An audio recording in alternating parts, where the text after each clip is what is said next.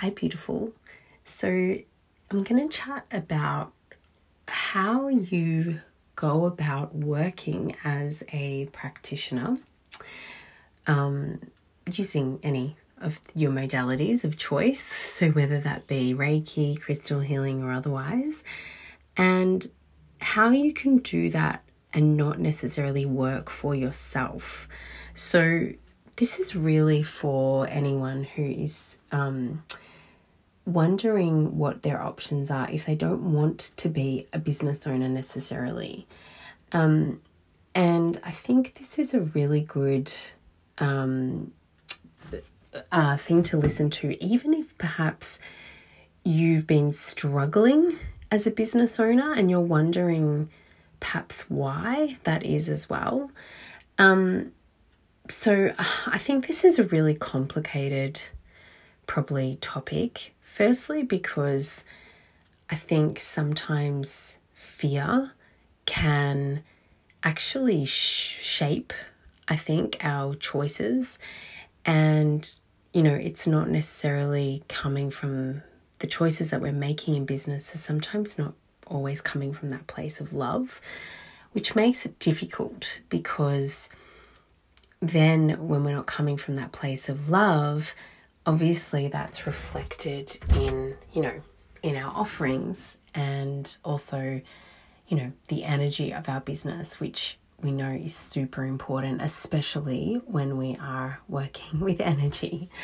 So I think one of the things that is very important when it comes to business, of course, and making decisions about your business and practicing and being a practitioner is, of course, self-awareness. Now, I talk about this all the time and how important it is for practitioners to have a great sense of self-awareness so that, of course, we're not projecting onto others, we're not coming from that place of fear or lack or otherwise. And this is the same even in the choices that we're making in terms of do I go out and be a business owner myself? And I'll give you an example of how that could be a fear-based decision. It could be a fear-based decision if you're doing that because you are feeling really fed up with, people managers or leaders. You are really hating the whole idea of reporting to somebody and being told what to do. You don't want those limitations. You're feeling really held back by the thought of working for someone else because of the limitations. And they could also be even just working with other people. Maybe that's brought on some fear as well. Now, of course, these kind of fear-based beliefs or ideas and fears come around because we've either experienced something in the past that is kind of shaping this, or we've got belief systems, that have been perhaps created when we're a lot younger, or perhaps, we've adopted them from caregivers as well, or people around us, and maybe they're just still shaping, again, the way that we work, and our work environment and the choices we've been making in the past. So instead of facing those, very often what we try to do is make different choices so that, we hope that we're not going to need to even face those fears. It's like, well, if I avoid that and if I go out on my own and run a business, then I'm not going to have to worry about all those things. And then you've got the other side, which is fear-based, not, setting up your own business. And that can be from, maybe you've seen other people do it in the past, or you've tried to have a business in the past that hasn't worked out for whatever reason.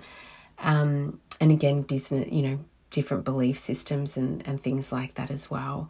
So you can see that fear can sometimes steer us in this way that isn't necessarily going to give us the best option, because for any of you who are self-healers, which I would assume are all of you listening to this podcast, you know that if you just ignore these fears, they just keep coming up. So,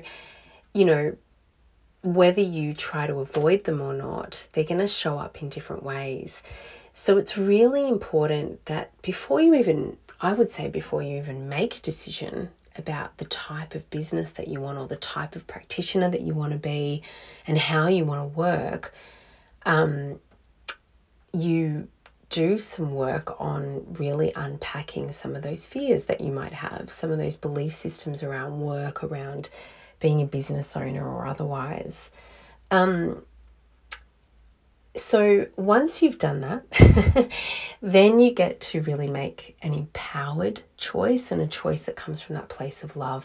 And I'm not going to say that then it will be all rosy and smooth sailing. Of course, you're still going to have challenges, but and you may change your mind later on as well. But at least you're doing that from this place that really feels quite safe. It's not driven from a place that I guess is tainted, and is shaped from a real place of lack or scarcity and fear. And it just always feels so limited when you're coming from that space.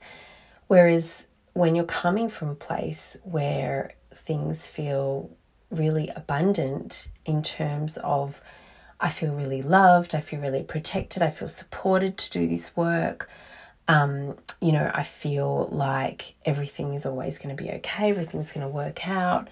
I feel like I am unlimited. I feel like, there's so many possibilities, infinite amounts of possibilities, as I'm making this choice. It's really, we want to be really coming from that kind of place. So once we've done that, how do we decide what's really good for us? So I guess, one of the things to think about is not just that because you're a healer or because you're, an amazing healer, that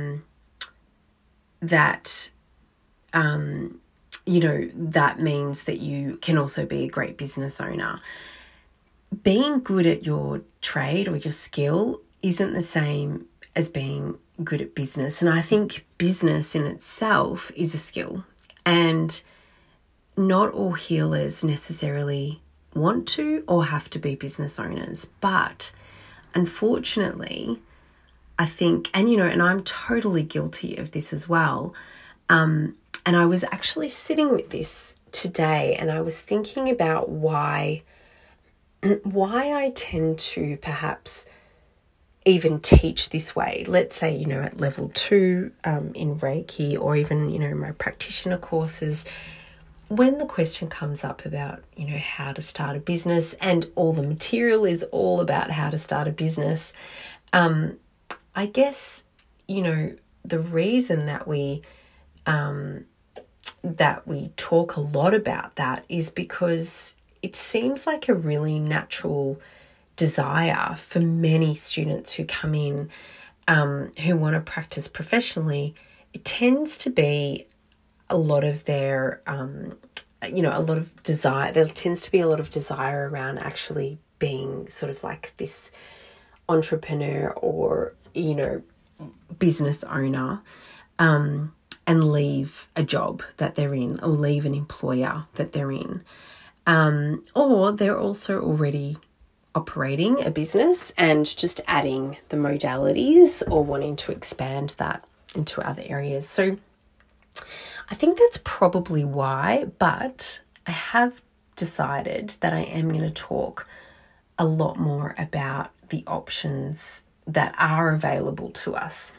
So there are certainly companies out there or businesses out there that do offer the opportunity for you to go and work with them.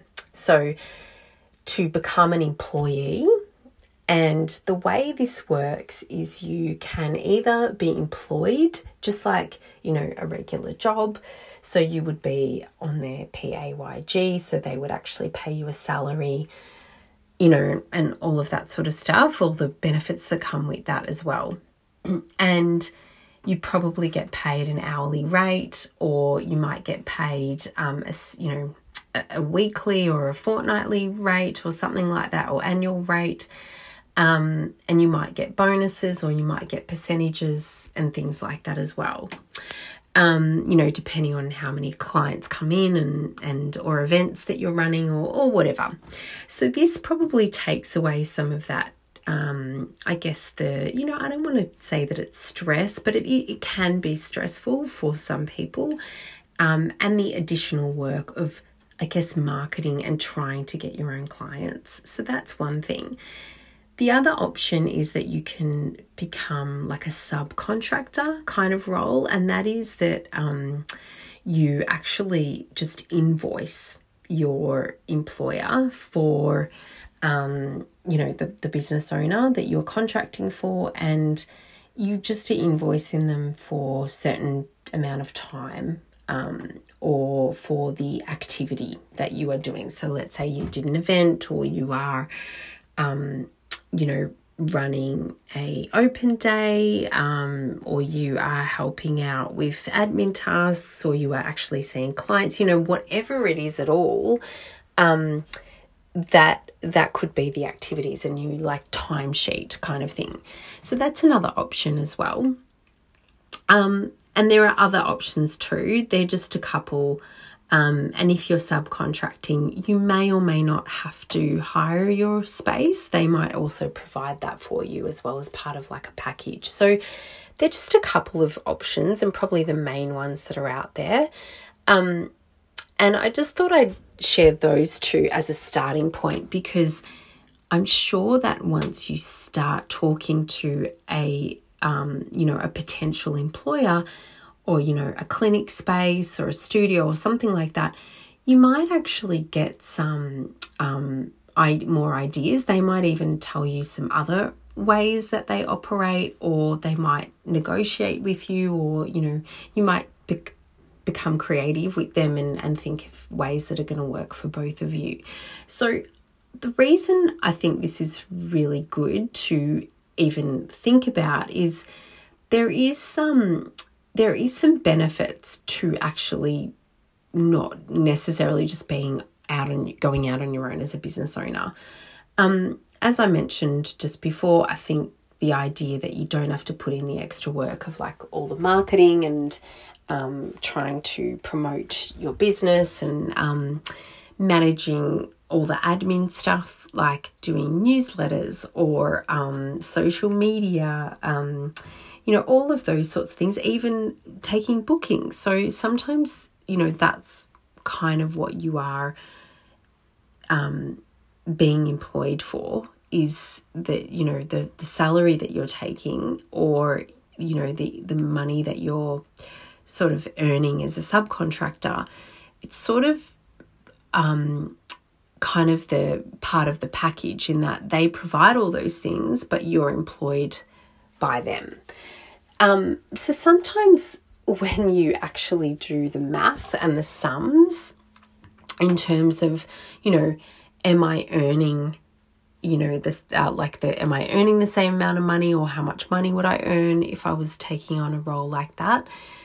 It can actually work out to be more, or sometimes even on par to you being a business owner, because a lot of people forget that, when you really get down to it and think about all the time and all the effort and all the resources in terms of all the monies that you spent, all your courses that you do, all the time that you are not just with clients as well, time that you are spending doing promotional admin activities, as I said, courses, all the things that you do, that's all part of you running a business. And sometimes this can also, it can add up, and sometimes it ends up that you might look at your weekly balance sheet and see how much money you've actually brought in, so what your income is compared to your expenses, and you might work that out and think,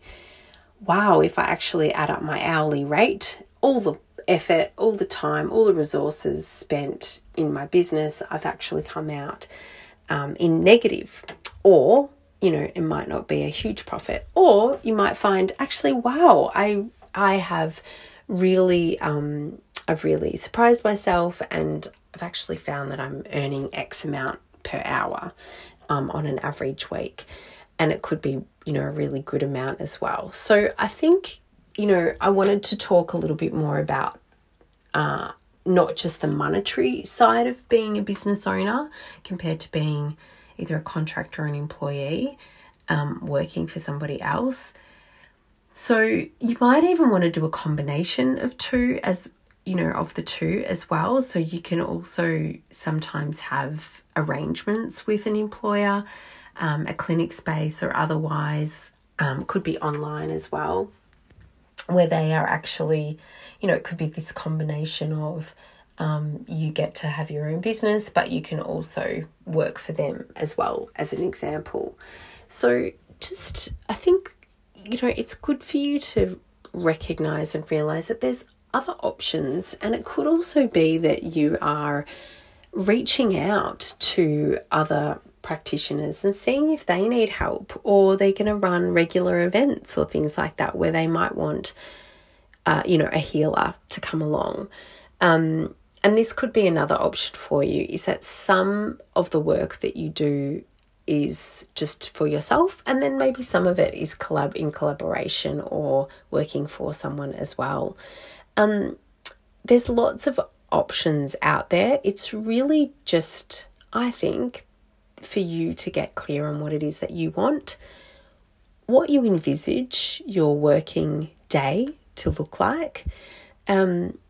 The other thing is that sometimes working by yourself can get super lonely as well. I know you're working with clients and seeing clients, but we often forget about just the creative aspect of collaborating with others and bouncing ideas, things like that as well. So if that's also something that's important to you, also create your own I think community around that too. If you're not necessarily going to employ people or work with an employer, maybe even finding other business owners like you who also want to collaborate, and maybe it's not even with your businesses collaborating, but you just want to have someone that you can bounce ideas or talk to about different things. And of course, I think having a mentor or having someone that you can share what is happening with clients is super important, at the very least, at the very minimum. We definitely need that support as healers as well. But also from a business perspective, it can be great to have business mentors too. So hopefully that gives you some ideas just in terms of, if you've been thinking about it. I thought it might be good as well just to share one of the biggest reasons I think that a lot of, a lot of businesses don't work out when it comes to the healing and coaching and things like that is because a lot of people get really burnt out, and they just decide that they've had enough. And it's very common around therapy in general, for therapists. And I think it's no different in our industry as well. So I think it's really important that you honour wherever you're at and what your needs are. And it's also really okay not to want to be a business owner. I also think it's okay for you, I've talked about this before, but it's certainly okay for you to have a job and to do this as a hobby. That is something that I go in and out of doing very often. as a contractor doing contract work, sometimes I will take on a project or a contract role, and I go in and out of doing that as well, where I have moments of just honouring that space of, I just feel like I, need something else or a break for a little while, and will slow down the healing practices and things like that, and healing with clients, and I'll pick up maybe working on something else as well, something else that also I'm really passionate about and that lights me up too. So I think that it's really important that you just honour what your needs are at any given time, and knowing that it is okay. It's not a failure either if something doesn't work out. If you decide that actually I've had this business for X amount of time, and I feel burnt out, or you know what, I'm just tired of it, I've just had enough of it. At times it can be very, very challenging for all the reasons that I just talked about earlier. So I think the most important thing, again, is that you're coming from that place of love rather than making choices out of fear.